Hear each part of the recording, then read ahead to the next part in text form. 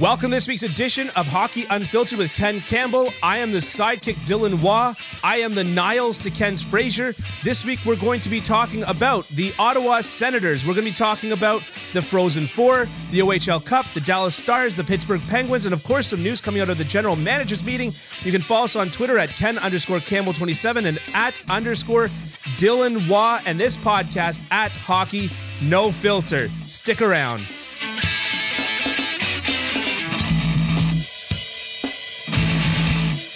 You know, this is just a lesson that if you give me, 9 or 10 cracks at the can on something, eventually, a blind squirrel will find a nut. People out there don't know that it took you that many times. They're just hearing it for the first time. So maybe just pretend like you got it on the first time and it's like from the Lego movie where Batman's trying to throw the wrench at the button and then he finally hits the button. He goes, "First try." Never saw it. But anyway. Yeah, it's not worth it. Yeah, okay. So we're going to start off with a bit of a more difficult topic because there was a very surprising passing in the hockey world just recently, which is that of the Ottawa Senators owner Eugene Melnyk. And now the other day you wrote a fantastic article, which I thought was... It summarized his very complicated legacy with the Ottawa Senators. That's on your Substack, which can be found at kencampbell.substack.com. And I was just wondering if you just wanted to chat a little bit about Eugene. Yeah, I think it's probably appropriate to address it and flesh it out a little bit here. First of all, obviously, a terrible tragedy. First and foremost, I mean, Eugene Melnyk was only 62 years old. That's incredible. That's very, very young. And I mean, I guess you take some solace in the fact that he, was able to get a liver 7 years ago and got 7 more years of life than he otherwise may have been able to get. But I mean, you remember the human being, right? The human being leaves behind a partner. He leaves behind 2 daughters that are, I think, fairly young. I think they're in university or around that age. So, a terrible tragedy, but a very complicated legacy for sure. A polarizing figure in the hockey world. Yeah. And it's funny because, in 2003, he essentially saved the Ottawa Senators from I think it'd be a little premature to say that they were going to move, but that would have been definitely would have been a possibility. Yeah. Whereas he stepped in when really nobody else was willing to, at the time it was 2003. We were a year away from the league shutting down for a year. The Canadian dollar was trading at like 71 cents. Yeah. The New York Rangers had a payroll of 76 million and Minnesota had a payroll of 20 million. The tech industry in Ottawa had gone down the crapper, for lack of a better term. So it wasn't a real sort of super great investment for anybody at the time. And he stepped up and saved that team. So I think the people of Ottawa should remember that.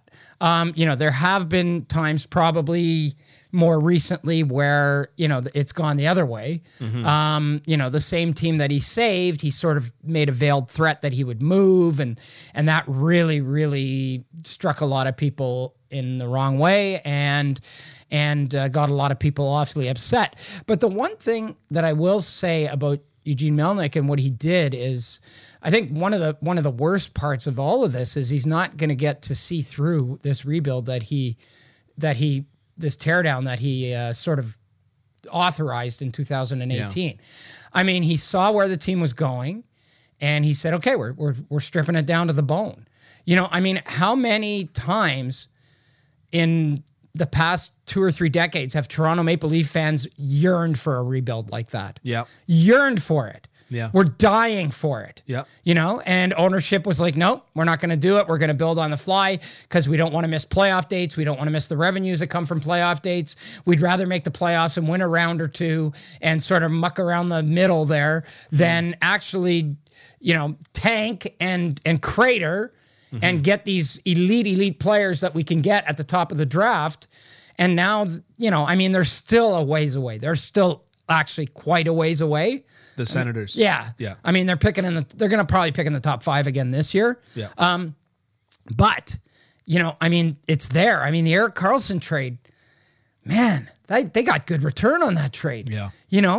They got good return on Mark Stone. They got, for those guys that they moved out of the organization, they got really good young returns.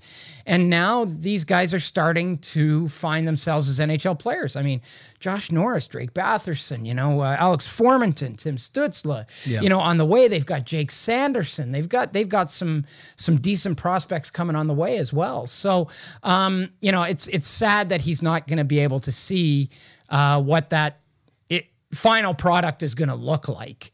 It's sad.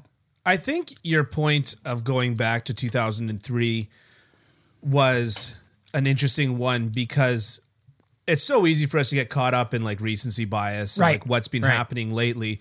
But I mean, ultimately, Eugene Melnyk was a person. Yep. Like any of us, subject to the same folly and all the rest of it that people are subject to. And when you think about how quickly, and for a reason, I'm not completely dismissing him, but dismissing this, but for a reason. But when you think about how quickly the Ottawa Senators fans turned on him, there must have been a point in his head, a part of in his brain that said, like, I saved this franchise. Yeah. 10 years ago, I saved this. I bought this when nobody else would. And there was no guarantee that I was going to make a nickel off of it. As a matter of fact, probably a decent chance I was going to lose some money on it. Mm-hmm. And so I think that the way that you took that bird's eye view, I think was hugely important because his legacy is complicated, but it also it puts a lens on it. It puts a human lens on it. Right. Right.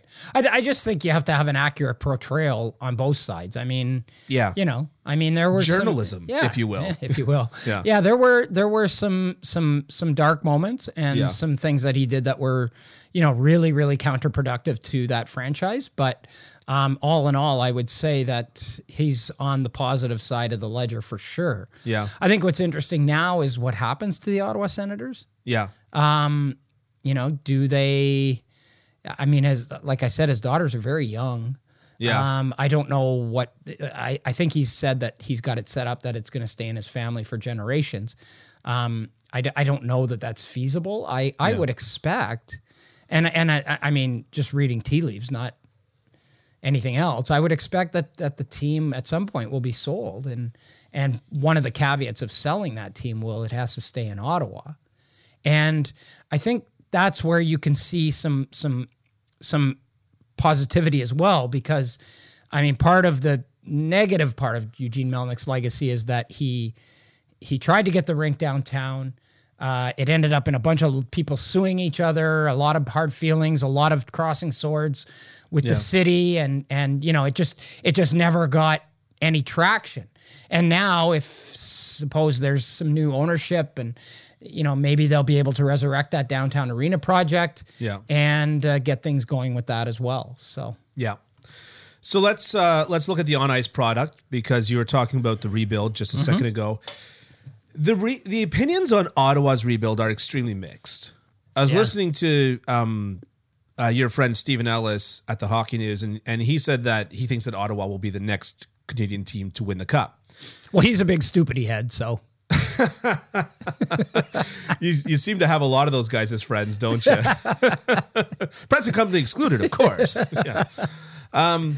But then, Andrew Berkshire was on my Habstition podcast, and he laid out he's not a hot take guy, but he laid out what I consider a very hot take, which is that he thinks that Montreal Canadiens are closer than the Ottawa Senators because he simply just doesn't see that elite style talent such as a Nick Suzuki or even potentially a Cole Caulfield on the Ottawa Senators. He sees a lot of very good pieces as opposed to like the kind of build around sort of pieces, right? Romanov's a good piece.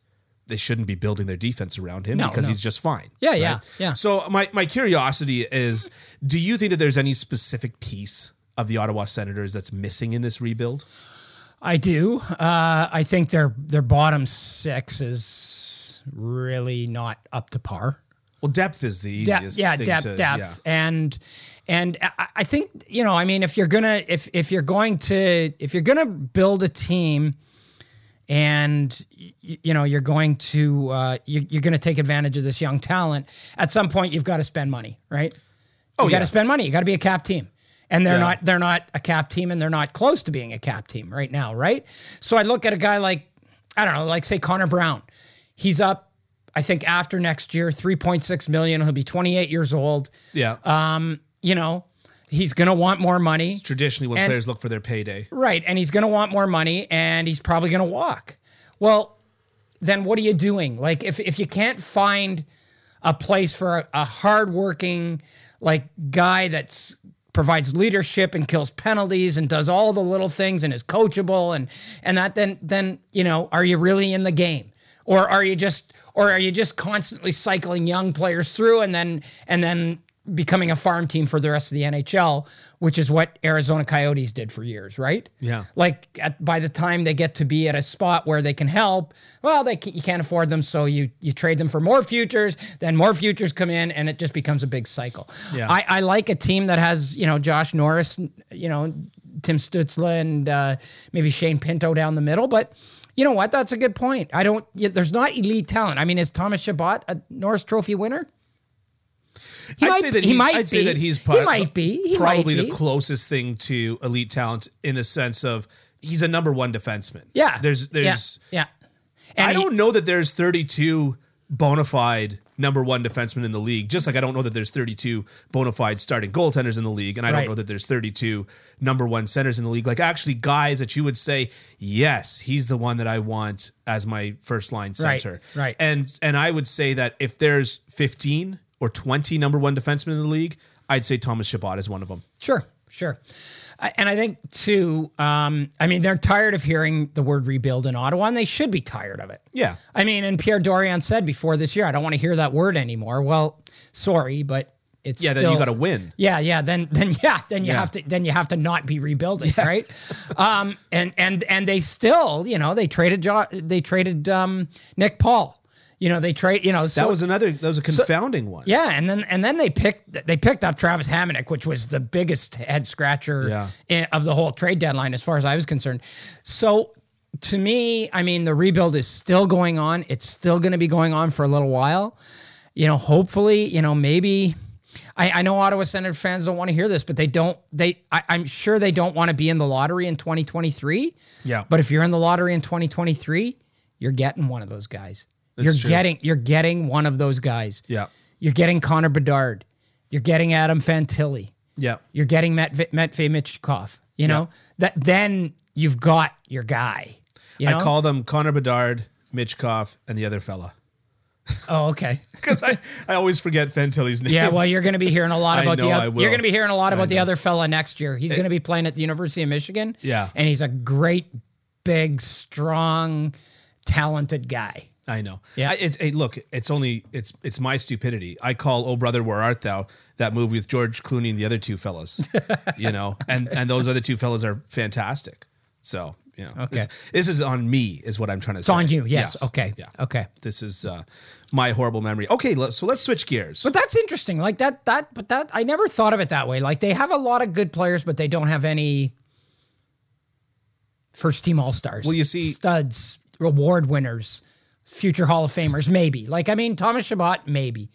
You see, you called your friend a big stupid head. I've got very smart friends. Right. Okay. That I hang around on the flip side. So, and I would consider Andrew Berkshire one of the smarter fellas that I know. He makes a lot of sense with that point. Yeah. Yeah, there's no Suzuki, there's no Caulfield in Ottawa right now.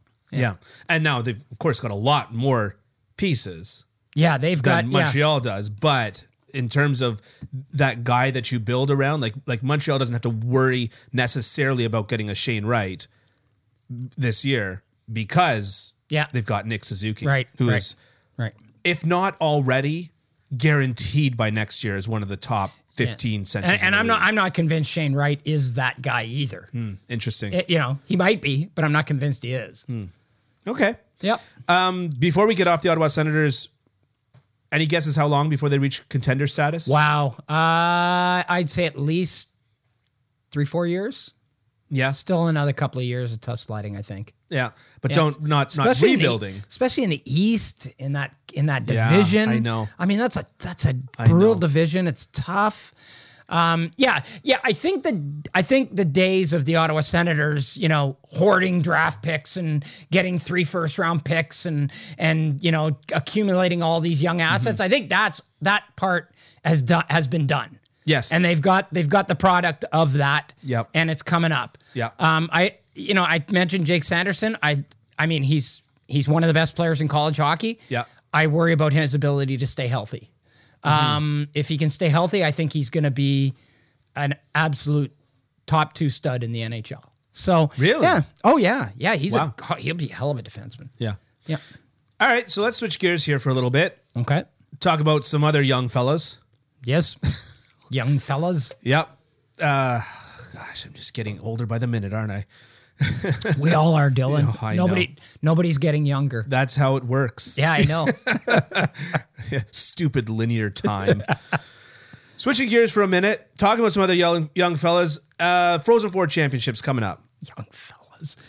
Yes, sir. Well, it's your fault. You were showing me some Johnny Cash tunes before we got started. So, what do you think about those storylines there, young fella? In the Frozen Four? In the Frozen Four. What storylines are you following for the Frozen Four? I think the big one is the Michigan Wolverines. They're in the Final Four. They're in the Frozen Four. They're playing Denver in the first game, and then the winner of Minnesota and Minnesota State, Mankato. The Rough Riders. Intercept a pass from the Rough Riders. They're playing, and then the two teams will meet in the final. To me, Michigan is really, really intriguing. They have 13 NHL draft picks on their team. I'm not sure that I've ever... I'm sure it's happened in junior hockey before that there have been 13 draft picks on a team, but I don't know that there's ever been 13 NHL picks on a college team before. I'm almost certain it's happened in junior hockey, and it was who played with Patrice Bergeron? Was it that team? There was a number of 5 or 6 at least that I can name. Yeah. Okay. Anyways, go on. Yeah. So anyways, and high picks. You've got Owen Power, who the second that either the first or second game is over is going to be packing his stuff and going to Buffalo. Yeah. You've got Matty Beniers, who's at the same thing, going to be going to Seattle. You've got Kent Johnson, who might be going to Columbus, but the guy that I'm really intrigued about what the future holds for him is Luke Hughes. The 4th overall pick, the brother of Jack Hughes, the 4th overall pick of the New Jersey Devils, is a freshman at Michigan, has had a ridiculous season, like a record-breaking, epic freshman season at the University of Michigan. Yeah. So now what happens? Like we've seen in the last couple of years, guys staying for an extra year, including his brother Quinn. Mm-hmm. That those guys really benefited from staying for another year. So you've got Cale Makar, who could have come out after his first year and played in Colorado, waited a year. We're seeing possibly the Norris Trophy winner. We're seeing it with Quinn Hughes. We saw it with Zach Werenski. We've seen it with a lot of guys that stay that extra year. Yeah. But I'm just wondering, with what this kid has done this year and what he's accomplished, it'll be interesting to see which way that goes. I doubt it. Like if he turns pro, I doubt it'll be like right after this season. It might be this summer, where he signs with New Jersey and they get it all worked out. But it'll be interesting to see where that goes. There's a couple. Some of the other teams.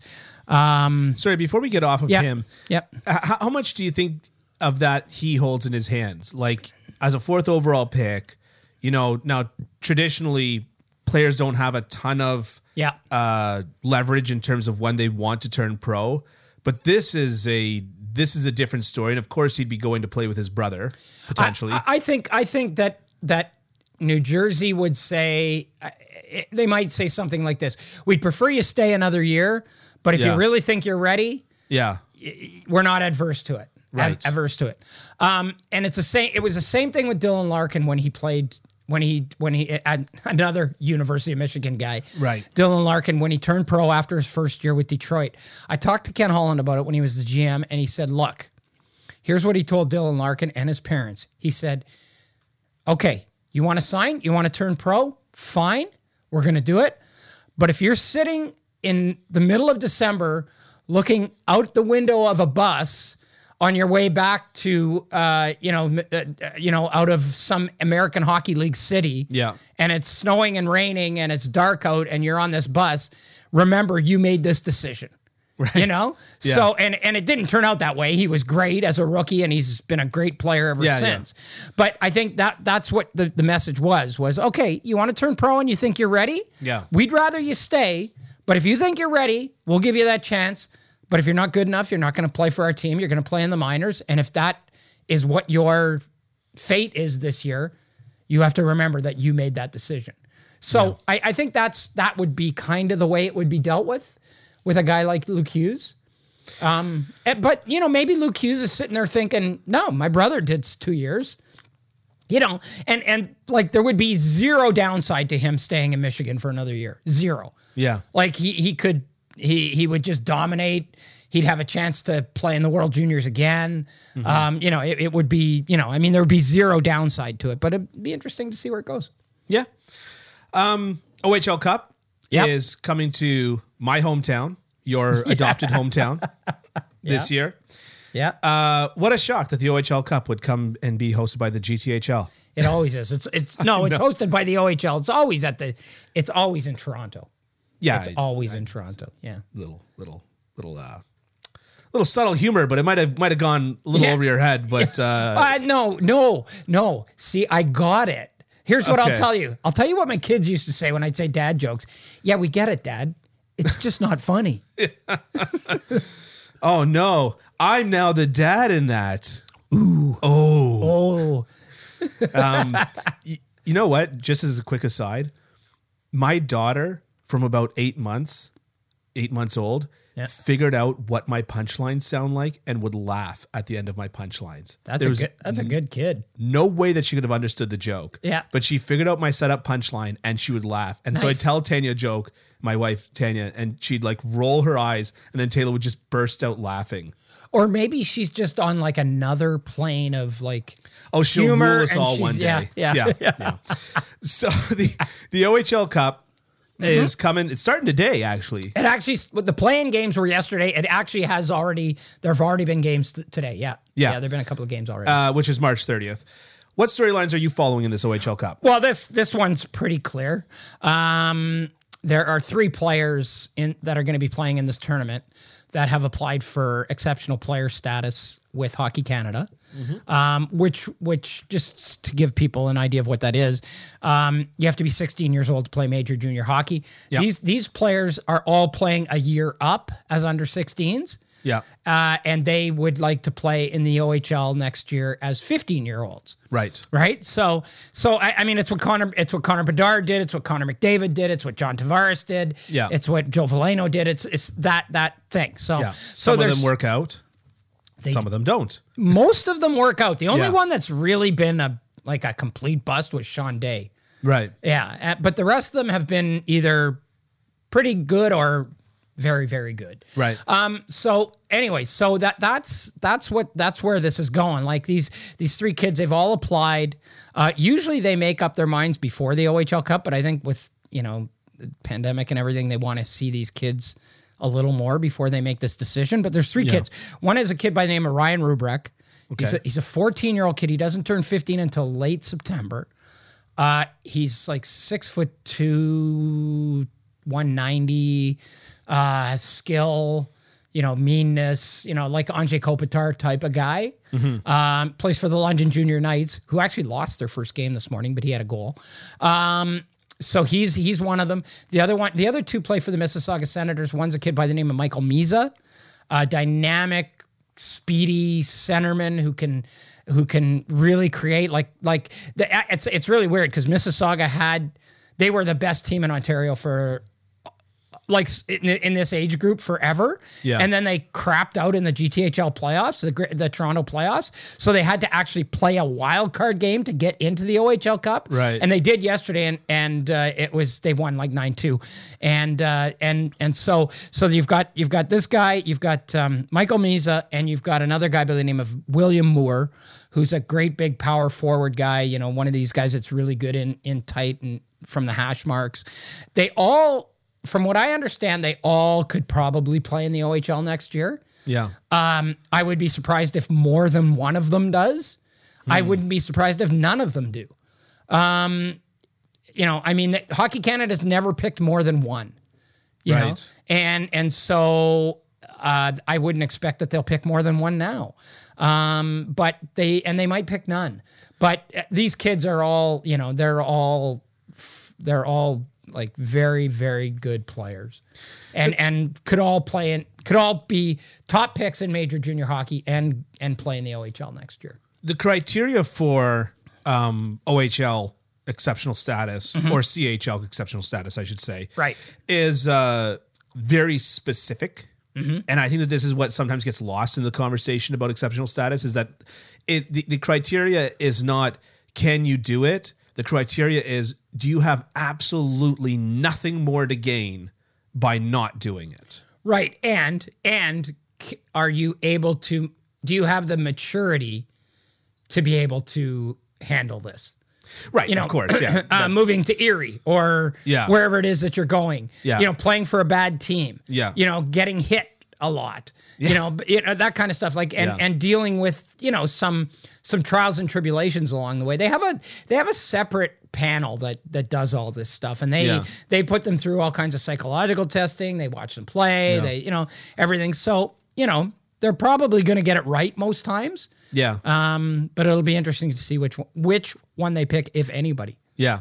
Yeah. No, I've just always thought that it sometimes gets lost in the shuffle because, like you said, all three of them could probably play in the OHL next year. Mm-hmm. Right. But can they prove that they have nothing more to gain by playing a level down? Well, they're not going to play. They're not going to play under 16 next year. No. They do have, from what I understand, and I've only seen snippets of these kids. I've seen them play a couple of times. Yeah. But in talking to scouts and agents, they don't have anything to gain by playing under 16 again. Yeah. So what they'll end up doing is they'll go to Shattuck St. Mary's or something, right, a prep school, or something like that, and then they'll go to the OHL next year, because really there's just there's no point in them racking up these enormous numbers. I mean, Ryan Rubrick's a 14-year-old kid playing against kids who are 15 and almost 16, and he had like 79 points in 30 games. So I'm not sure there's a lot to be gained by him going back and now, being at the same age as a lot of those kids. Yeah, absolutely. Yeah. Shall we move on? Mm-hmm. We shall then. We shall. The Dallas Stars are a perplexing team. Yeah, that's a good way to describe them. I thought so. Yeah. Yeah. Whenever I can bust out a 3-syllable word, I'm really I'm pleased with myself. Yeah. Okay. The 2 years removed from a Stanley Cup final appearance. Last year had an abysmal year, possibly because of COVID, and then the snowstorm in Texas, but then followed it up with an incredibly bad start to this season, possibly goaltending. There's a lot of reasons, but at the same time, there's a lot of reasons that the Leafs keep on washing out in the first round. Sooner or later, it gets to just be a piss off. Just do it. Yeah. There's a lot of reasons, but at the same time, anyways, most recently they turned it around in a fairly large way, and they're now in a wild card spot by points percentage. But that's just because they have games in hand, which you have to win, and you should. They beat Anaheim the other night, so yeah, they beat the powerhouse Anaheim Ducks. You got to win the games you can win. Those are games where you got to win those games. Yeah, you can't afford to take a night off. Yeah. Looking at the Dallas Stars lineup, though, there's a lot of intriguing pieces. And what's funny is that if you look at their points leadership, it's like Joe Pavelski, young fella. Yeah. Right? Yeah, They're yeah. points leaders. But do you think that this is a team that if they do get into the playoffs could make some noise? Because, I mean, nobody expected them to go to the Stanley Cup final 2 years ago. Yeah, I do. Yeah. I mean, I think keeping Pavelski and signing him to a 1-year extension instead of getting rid of him at the trade deadline for futures was a real indication that this team thinks gutsy that they can do this. You know, I mean, well, it wasn't that gutsy. I mean, because you're getting him for another year. What would have really been gutsy would have been if they hadn't been able to re-sign him and risked getting nothing for him on July 13th when free agency opens, which is what may very well end up happening with John Klingberg. Right. I mean, they could have traded John Klingberg at the trade deadline. Yeah. And I mean, if I just, you know, if Ben Sherratt and Brett Kulak got the returns that they got, I can't imagine what a guy like John Klingberg would have fetched on the open market in terms of future. So they clearly think they have a group that can do something special. Yeah. Can they win the Stanley Cup? Probably not. Yeah. Probably not. Can they win a couple of rounds? They might be able to. Yeah.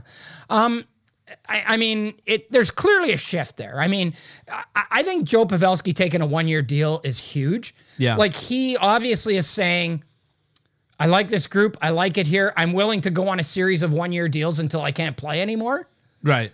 And there's absolutely zero indication that that's happening in the immediate future. Yeah. But the best thing about it is when it does happen, he's on a 1-year deal. Right. And he just falls off. Thanks for the memories. And that's it. And then he rides off into the sunset. It's a great setup for the Dallas Stars. Yeah. And it speaks to their culture, obviously. They've got a culture there that, you know, a guy like Joe Pavelski, who could go somewhere else and chase the money and get a couple of years on a deal, says, no, I'll stay here. I'll keep playing on 1-year deals. That's great for the Dallas Stars. You know, especially because he hasn't played his whole career there. Right. You see guys do that with teams that they played their whole career with. Yeah. You rarely see that with teams where a guy played, a little bit. Yeah. You know? Yeah, for sure. He's been there 2 years. This is his third year there, I think. Yeah, I think so, yeah. I think that the Stanley Cup run was his first year there. Right. Yeah. So... so you've got him, and then you've got, you know, a whole host of really, really, really talented young guys. Yeah. I mean, Jason Robertson has been a revelation. Yeah. I mean, I think people knew he was going to be good. I don't think they thought he was going to be able to score goals the way he's scoring goals. Yeah. And he's a way better skater than I think a lot of people projected. He doesn't look great as a skater, but he gets there, and he just plays a real gritty game, and he just goes to the areas where he needs to go to score. You know, you've got Rupe Hintz, who's a guy that, you know, like, it just seems like he can do everything. And like, I know last year they were saying that when you find out what this guy's been playing through, you're gonna be blown away. Like, he's a guy that you can put together with tape and string and stuff, and he can still be really good. Yeah. You know, you've got Guryanov, you've got some really good young talent there. It'll be interesting to see what happens with Klingberg. Yeah. It's a money thing. It's just a money thing. He doesn't want to leave Dallas. He wants to stay. Yeah. They want him back. Yeah. And so it's a money thing. And if they can find the cap space, he'll stay, and if they can't, he'll go. Yeah. So that'll be interesting. But what I find interesting about Dallas too is they have, I was doing a bit of research before the podcast, and you could argue their top three prospects are all of them are leading in points per game in the respective leagues in which they play. Yeah. So Maverick Bourque leading the Quebec League in points per game. Logan Stankoven, a second-round pick, playing in Kamloops of the Western League, leading the Western League in points per game, just slightly ahead of Connor Bedard, by the way, but first in points per game. Yeah.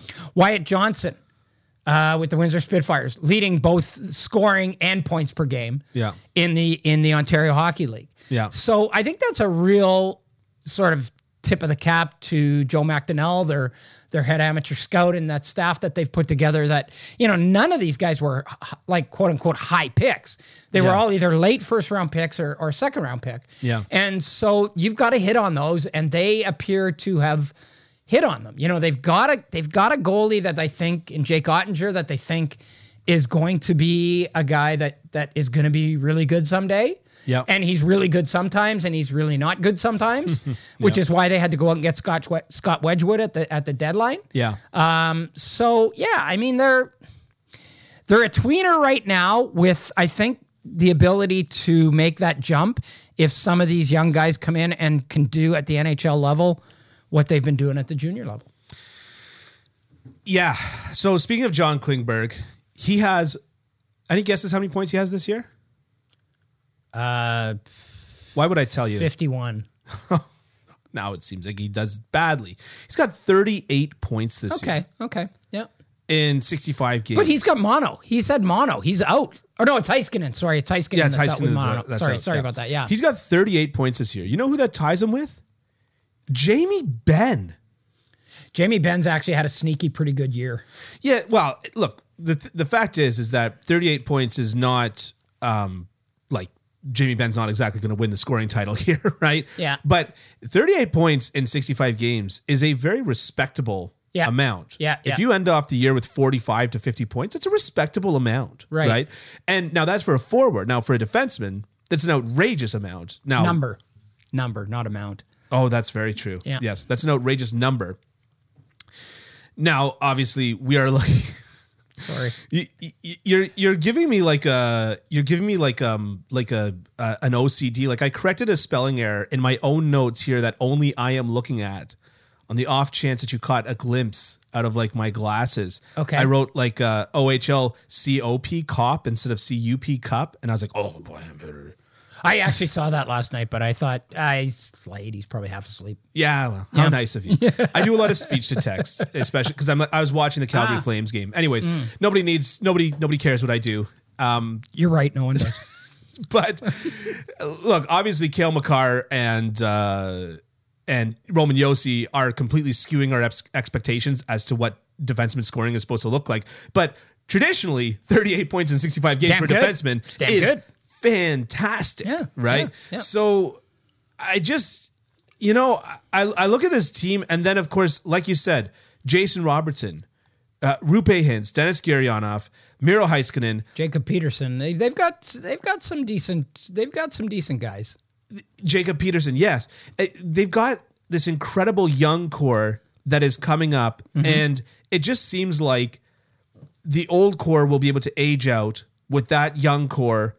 Ready seamlessly moving in to take their place. And then isn't that how it's supposed to work? And then the next young core is going to seamlessly move in to take this young group's place. Right. And so my question is, though, is this a recipe for perpetual mediocrity? Well, it could be a recipe for perpetual good, not great. Right. You know what I mean? Like, so it could be Webster's dictionary defines mediocrity as. Yeah. Okay. No, it could be a recipe for perpetual San Jose Sharks. Right. You know what I mean?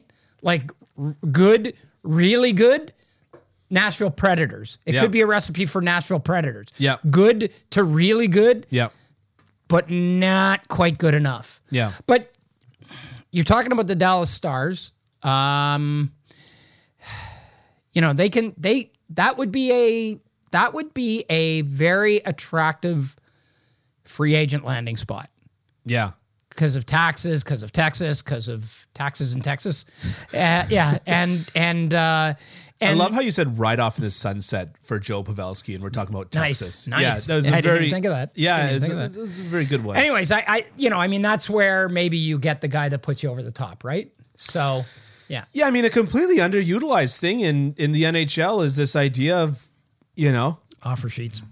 Well, offer sheets, but I was going to say, and actually this would dovetail nicely. I was going to say the 1-year contract. Look, man, we are one... whatever, like when Steven Stamkos was up, or when John Tavares was up, or when, this year it's going to be Malkin and when Patrice Bergeron. When Jesperi Kotkaniemi was up. Yeah, but that doesn't really quite, tie in. Fit the mold. Yeah. But, to turn around and say to Patrice Bergeron, we are one Patrice Bergeron away from a potential Stanley Cup. Just give us a year, man. and you can still sign elsewhere. We're one Evgeny Malkin away from a Stanley Cup. Give us 1 year. The 1 year contract is a very underutilized aspect of the NHL, and I wonder if the salary cap constrictions are going to eventually force a lot of 1 year contracts for free agents. Not necessarily the older ones like the Patrice Bergerons, but for the mid-age, like when Tavares was up at 28. Right, but you could give him 1 year and then he's 29. You can still get a 7 year. Teams have proved time and time again that they don't learn from that, and that they don't care. They don't learn and they don't care. So much logic. They may still want the guy only for 1 year, but they might be willing to sign him for 3. Right, not caring what they get from him in year 3. Yeah, because in year 3, who knows what the NHL is going to look like? Who knows what the salary cap's going to look like? Right. Yeah. I mean, but I'm even talking about like it benefits the player in the sense that like, look, Stamkos or Tavares, right, are the two big examples of guys that were in their early prime or late prime, I should say, right? That their contracts were up. And you can turn around and say, you can still hit big on that mega deal you want next year for $12 million a year or $11 million a year. But just give us 1 year at $4 million. And let's do this. I don't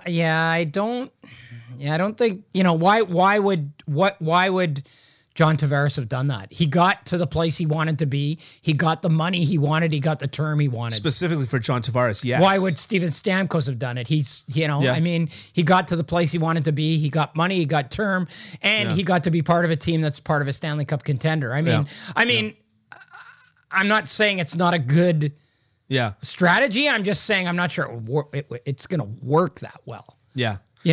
I just wonder, as we see guys become UFAs and they become younger and younger as UFAs, if at 27, player X will not just say, I'll sign a 1 year deal and try for the cup here and then get my money next year. Well, yeah, but it's got to be a guy who maybe has had a down year and is going to bet on himself. You know what I mean? Like the Taylor Hall contract is kind of like what I'm driving at here. But you did it with Buffalo, which was just a tremendous boner. Yeah, exactly. So there's the boner thing. You said boner. So it's got to be a guy who's willing to bet on himself and say, I've had a bad couple of years. I'll come here, play for a really good team. I mean, Timo Solani and Paul Kariya did it 1 year. Yeah, they both signed with Colorado for like $1 million something. Yeah. And it didn't work out. Yeah. Right? So if it does, then you've maybe hit on something. Yes. Yeah. Fair enough. Okay, well let's ride this one out into the sunset. The Dallas Stars. Oh, the Dallas Stars. Yeah. Okay, we can move on to stuff to talk about. Steel Town, but yes, we have cleared our name of murder. We have solved the evil railroad tycoon. There is no more gold in the mountains. I have no idea what you're talking about. I'm doing every country and western movie trope I can think of. Good. Yes. Yeah. Let me know when you're done. I'm just checking for stuff here. Yeah. Okay. Oh, yeah. All right. Are you finished? Yes, I'm done with the Western finish. Okay, good. Yes, yeah. Good. Okay. Good. The 6-shooter that has about 38 shots. You just said you were done. You just said you were done. The Pittsburgh Penguins, Steel Town. Yeah. The Pittsburgh Penguins. Before we get on the Pittsburgh Penguins, I made a joke 2 podcasts ago with Bob McKenzie when we were talking about Bobby Margarita, and I said, good thing you didn't put too much sugar. Causes hangovers. And I said, speaking of hangovers, and it was like a funny little segue. Somebody commented on YouTube and said, "You're not funny. Don't try to be funny." Wow. Well, at least they're being honest. Yeah. Well, you know what? I appreciated the fact that it wasn't mean. It was just. Yeah. Sometimes I would say that too. That you're not funny. No, to you. I know. I'm just joshing with you, Dylan. I'm well aware. We are Pittsburgh Penguins. Okay, yep. Well, we've only got 2 topics to go. Pittsburgh Penguins, for a change, decided to buy at the trade deadline. Shocker.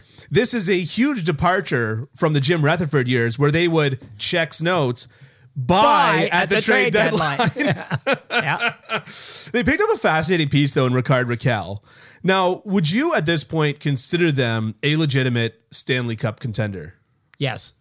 Yes. Tell me why. Well, because they're good. And I mean, this would not be a case of just get in and anything can happen. I mean, when you've got Chris Letang, Sidney Crosby, and Evgeny Malkin, who have done it 3 times and know what it takes, you've got a chance. You've got a chance. They can't beat the Rangers. They They lost again to them last night. So if they face the Rangers, they might be submarined. It's like a logic test. The Pittsburgh Penguins are to the Rangers what the Washington Capitals are to the Pittsburgh Penguins. yeah, exactly. But yeah, I mean, every year we wait for it to happen, right? For them to fall off the cliff. Yeah, every year we wait, and we'll wait for it next year. Yeah. And we'll maybe wait for it the year after. Yeah. It hasn't happened yet. Yeah. That precipitous decline has not happened yet. Yeah. But part of the reason is that Evgeny Malkin, Chris Letang, and Sidney Crosby are such incredible pros. Yeah. That they just keep coming back and being good. Yeah. But it's also because of the fact that they have found a lot of players where other people weren't looking. They found Brian Rust, Jake Gensel, those guys that they've filled in with have been excellent. Tristan Jarry is having a very good bounce back year, very, very good bounce back year. Yeah. So the question now is, can he do it in the playoffs? Yeah. Does he implode in the playoffs? If he implodes in the playoffs, they're done. They're done. I mean, that could be said of almost any goaltender in the playoffs. That could be said of any goaltender in the playoffs. But you go into the playoffs knowing that Andrei Vasilevsky's not going to implode. Yeah. There are guys that aren't going to implode, right? Yeah. You don't know with Tristan Jarry. Yeah. Tristan Jarry. So, I mean, if they can get way above average goaltending and things, it's just a matter of things coming together, right? So, I mean, you could make the argument that if any team could get way above average goaltending, that they could. I mean, Montreal last year was just Carey Price and those other fellas. Yeah, exactly. Right. But I mean, I like what they've got. I mean, Brian Boyle's having a good year, like that. That's a feel-good story as well. Yeah, right? It's great. It's great. So, yeah, do I think they're going to win the Stanley Cup? No. Do I think they could? Yes. Yeah. But again, I mean, and Rickard Rakell is he was a good pickup. He was a really good pickup. He's kind of a playoff guy too. Yeah, but I'm kind of wondering where he became the second coming of Rocket Richard. Yeah, I know. You know what I mean? He's a good pickup. He's a really good pickup. But I mean, he's good. He's you said that when you came guy. on Habs Edition in the off season or after the off season when Montreal got Christian Dvorak. And the Habs fans are going crazy about this guy on Twitter. And you went, when did Christian Dvorak become the second coming of Mark Messier? Yeah. It was true. Crazy. No, it's very true. Yeah. I would say that Rickard Rakell, I mean, like you said, he's a very solid middle six winger. He's got a bit of an edge to him. Yep. Which is probably very beneficial in the playoffs, which respect to Jake Gensel and Brian Rust, they're missing the kind of that Hornqvist element on the Pittsburgh Penguins, right? Yeah. And Rickard Rakell could potentially bring that and some scoring and some, just everything you want, he brings. I agree. He's not Richard, right? Yeah. But in fairness, with the legend that surrounded Richard is not really Richard anymore now, is he? It's kind of like when the goalie wrote that book about the Gordie Howe, and he said that Gordie Howe only had 2 Gordie Howe hat tricks in his career. I don't think he had any. I don't think he had any. What's his name? Ken Dryden wrote a book. The goalie. Yeah. That one? Yeah. No. Ken Dryden wrote a book. Yeah, the guy that won 6 Stanley Cups. I know. Yeah, him. Yeah, a bunch of Vezina trophies. Yeah. Yep. Okay. You're familiar with his work. Yes. Yeah. I'm not sure that Gordie Howe even had one in his career. I was listening to Ken Dryden being interviewed on CBC, and he said he had 2. Oh, really? But my point is that the legend of Gordie Howe is bigger than Gordie Howe at this stage of the game, right? Yeah. Anyways, I'd say, for the Pittsburgh Penguins, I don't consider them a bona fide contender. I would, of course, with Crosby and Malkin and Letang, you have to put them down as a dark horse. But they're just 100% a step below, the Florida Panthers, the Tampa Bay Lightning, the Colorado Avalanche. And if Vegas gets healthy, I say this knowing that I opened myself up to ridicule again, but if Vegas gets healthy, I put them potentially in that category. I don't. I know you don't. See, but the thing is, Dylan, is that they don't have to worry about both the Florida Panthers and the Tampa Bay Lightning. They only have to worry about one of them. Yeah. Because only one of them's getting out of the second round. Potentially none. To be honest, because like there's a world here where the Florida Panthers get the same awakening that the Tampa Bay Lightning got at the hands of the Columbus Blue Jackets. Right. Yeah. There's possible. a world here where that That's happens. possible. I don't see that happening. Yeah. I look at Florida's defense. Yeah. Holy smokes. Especially if Ekblad's healthy. If Ekblad's healthy, then you've got Ekblad, Uyghur, two big, miserable SOBs to play against. Yeah. And then you've got Sherratt, Gudas on the second line. Oh, thank God Ekblad and Uyghur are off the ice. Well, now we get to face Sherratt and Radko Gundas. Gundas. Anyways, but that being said, Bobrovsky he let in a lot of goals last night against the Montreal Canadiens. He does that sometimes. He does. Yeah. And so, anyways, I don't consider the Pittsburgh Penguins to be a bona fide Stanley Cup contender, unfortunately, at this point. They have first round exit written out to me. It could very well be. Could very well be. You never know. Finally, before we get out of here, let's talk about the GM's meetings, which are taking place. No, they've taken place already. They've taken place. Pardon me. They finished yesterday. Yes. So time is linear. We're doing that again. As I say, getting older. There's two pieces of news that we kind of already knew about. Like they were rumored for so long, but they were confirmed at the GM meetings.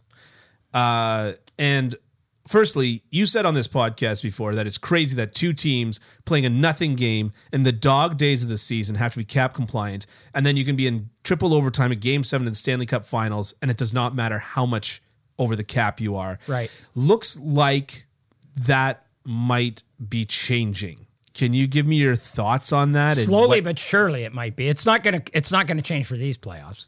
No, of course it's not going to change for these playoffs. And if it does, it'll be for next year. But that'd be hilarious if it did. Oh, by the way. Yeah. But okay, so as we all know that you have to be within the confines of the salary cap to play in the regular season. You have to be, your roster, not just the guys you dress, your roster, entire roster has to be compliant with the salary cap. And so, what's happening now is you see the situation. You saw it with Patrick Kane in 2015. Yep. He came back for the playoffs. He was on LTIR for a lot of the year, came back for the playoffs. You saw it last year with Kucherov, which is sort of the poster child for all of this, right? But now you shouldn't have leaned so far into that. Just talk about sticking a bullseye on your back. You know what I mean? Like he should have just been like, tough year. Yeah, well, they went out and won, so it doesn't matter. Yeah. So, and now you're going to see if Vegas makes it. It's probably going to happen there. Yeah. It might happen in Toronto with Jake Muzzin.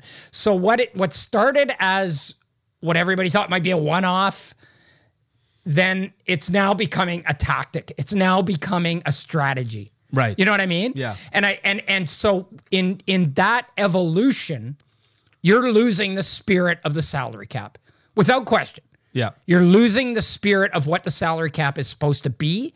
Yeah. And how it's supposed to create parity and how it's, because it doesn't. Yeah. If you can put a guy on LTR and then go out and replace him with another guy that makes the same amount of money, and then you can bring them both back for the playoffs, that's a huge advantage for teams that don't care about spending money. Yeah. And there are a lot of teams that don't care. Like, it's not, the Toronto Maple Leafs don't care about spending $81.5 million. They'd gladly spend a lot more than that. Yeah. So if you're going to have a salary cap, you got to have a salary cap.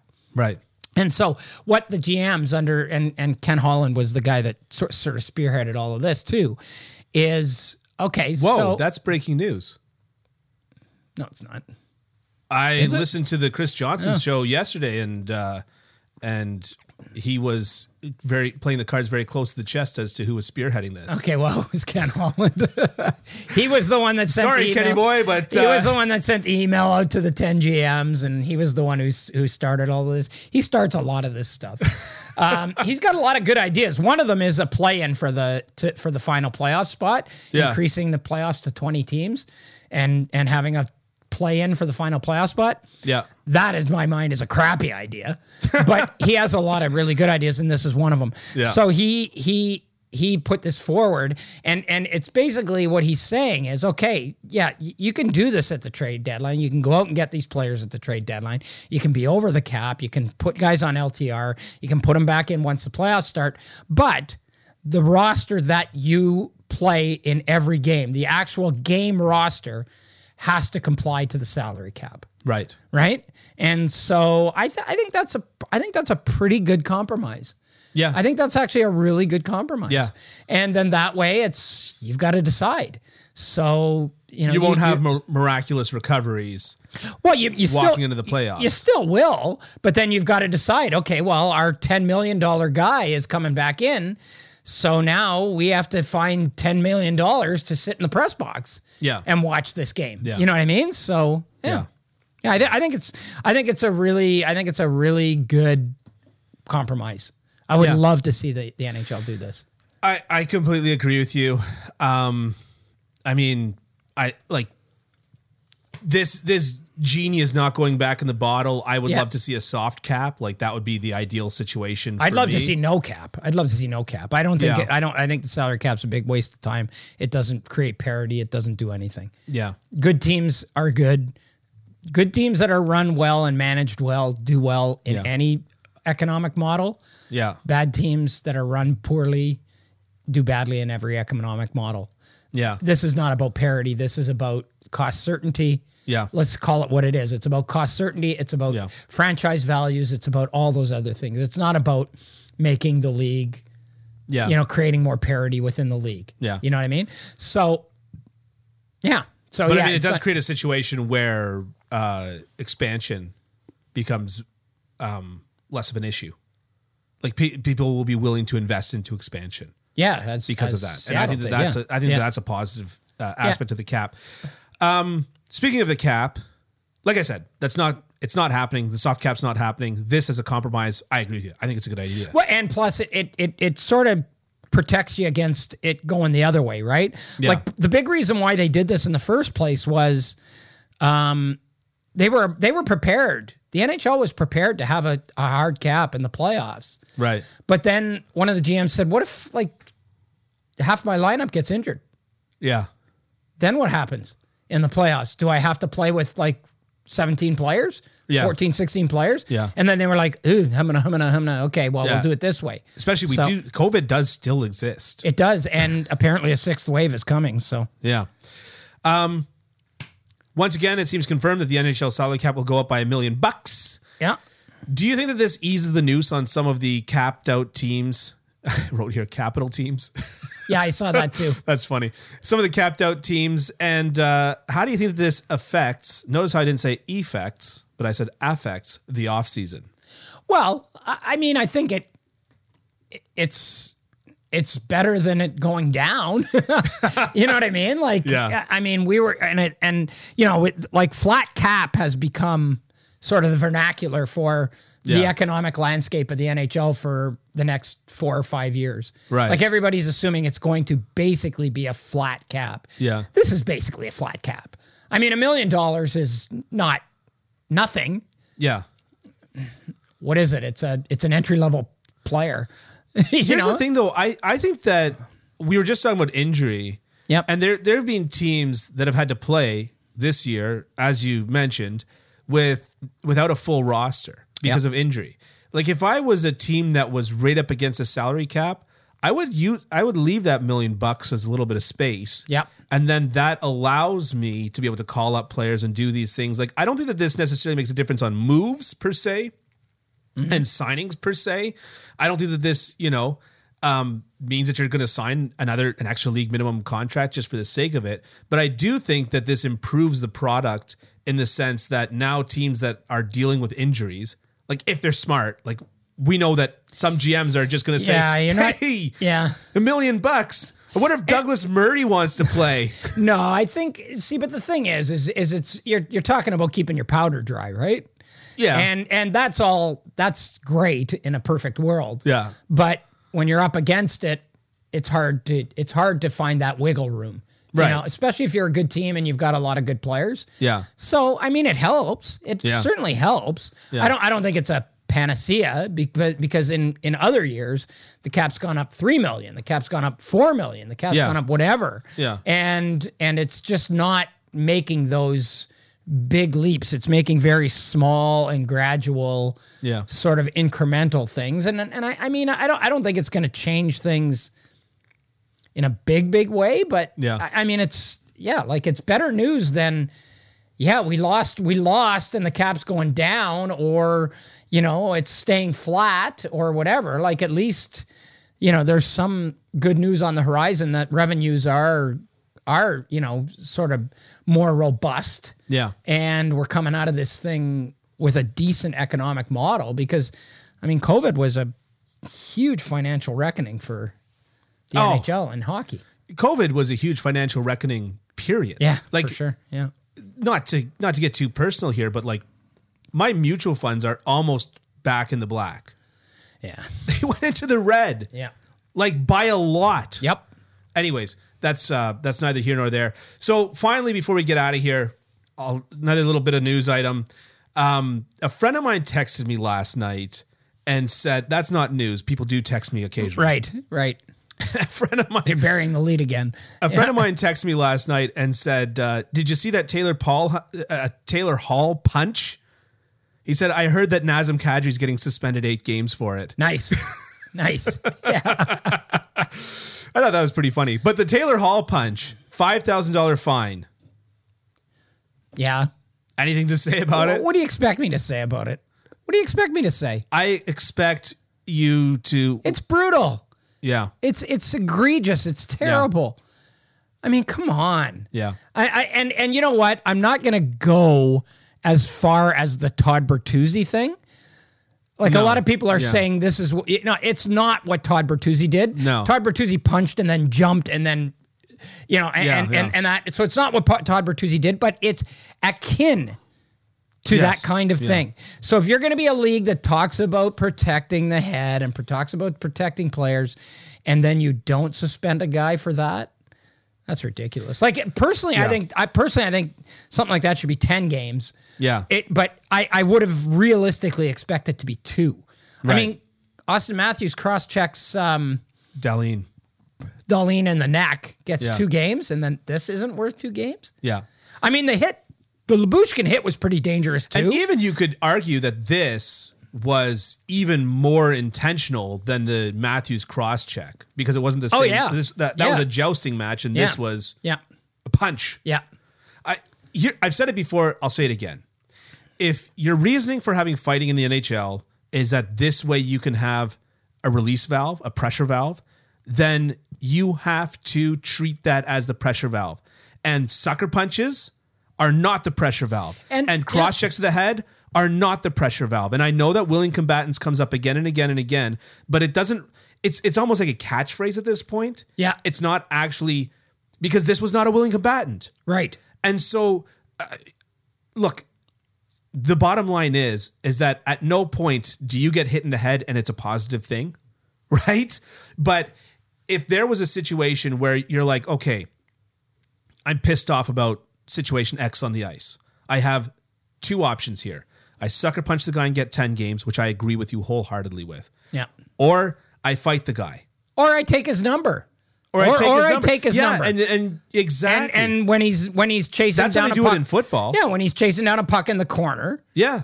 Then that's my chance. But that's how they do it in football. Yeah. They literally, when a guy face masked our quarterback when I was playing varsity, when a guy face masked our quarterback, they literally called a timeout, said whatever his number was, 67 linebacker.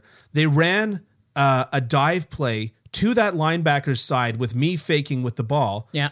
So that I could hit that linebacker. And now football is just the worst thing for your head ever. Yeah. Because I buried my head into his face. Not super proud of that, and I wouldn't do that, now. Well, but like as a stupid little kid. But this is my point: is that, like you said, you can take a number, and at that time, that was a legal play. There wasn't all the stuff about CTE. We didn't know. Right. That was a legal play, and so you take a number and you do a legal play. Right. I agree with you. You have hitting, you have fighting. All of this stuff is legal and within the rule book. Well, it's technically fighting isn't, but it's part of the culture of the game. It's part of it. I don't want to take Lyubushkin off the hook here either for the hit, because that was a dangerous hit. Yeah. And it was bad. Yeah. And that should have been looked at by player safety as well. Yeah. But to me, like you say, you take a number. Like Nathan McKinnon didn't take a number. Yeah. Mikko Rantanen got hit with a clean hit. Yeah. And what Nathan McKinnon is doing fighting in that situation is ridiculous. I know. Nathan McKinnon, so take a number. Yeah. He fights, he gets hurt. He's hurt now because of that fight. Yeah. No, Yeah, no, but going back to the Taylor Hall thing, it's really bad. Like that's potentially a really dangerous play. Yeah. And so we'll sit here and we'll go, you got a $5,000 fine and blah, blah, blah. If that goes south and it goes the wrong way, then everybody is like, well, that's not a part of hockey. That's not tisk, tisk, tisk. Yeah, I hate the no harm, no foul. That's not a part of hockey. That's not part of our game. Yeah, it is. It is. Yeah, it really is. It really, really, really is part of the game. I said it 2 weeks ago. No harm, no foul is one of the most insidious, detrimental ideologies in sports. Right. The same thing with, why is attempted murder less than murder? Yeah. Oh, I shot you in the head. Good thing you survived. Now I only get 3 years in prison. Yeah. You know what I mean? It's crazy. Yeah, it was a potentially dangerous play, and that's where there's no there's no rhyme or reason to any of it. Yeah. So if Taylor Hall had knocked him out, and he fell to the ice and hit his head, he'd be looking at a big suspension. But because the guy fell down and then got up and skated away, it's not. Yeah. Yeah. Yeah. Anyways, that was an egregiously bad play. And what bugs me is every time you see stuff like this, it's like, well, they always say, well, that's the kind of play we're trying to get out of hockey. Okay. So get it out. So get it out of hockey. Yeah. Taylor Hall makes what? Six. Yeah, six and change. $5 million, 1/20th of six, 1/120th of his yearly pay is that fine. Oh, he spent that much on a haircut at some point in his life. I'm sure he did. He spent that much on a haircut at some point in his life. It's crazy. I agree with you. You can get out of the game whatever you want to get out of the game. That to me is. So if you don't want to get it out, well, they like it. They like it. That's what I'm saying. That's the problem. They like it. Yeah. They want to tell people, and then what drives me nuts is they cluck their tongues and point their fingers when it goes sideways. Yeah, but they like it. They like it, and I wish they'd just admit it. Yeah, this is the hockey equivalent of like when our parliament all took a knee in solidarity of Black Lives Matters, and it's like, how about you go write a bill? Yeah, You guys are the ones with the power here. That's fine for you and me here, but like you guys are the ones that can actually make How about some hate crime legislation? Yeah, exactly. You guys can make a big difference in the world. So you and I can cluck our tongues, but I agree. You want to get out of here? I think people want us to get out of here. It's been a while. It's been a long one. Yeah, no, about average. Okay. Yeah. No, I think I'm done. All right.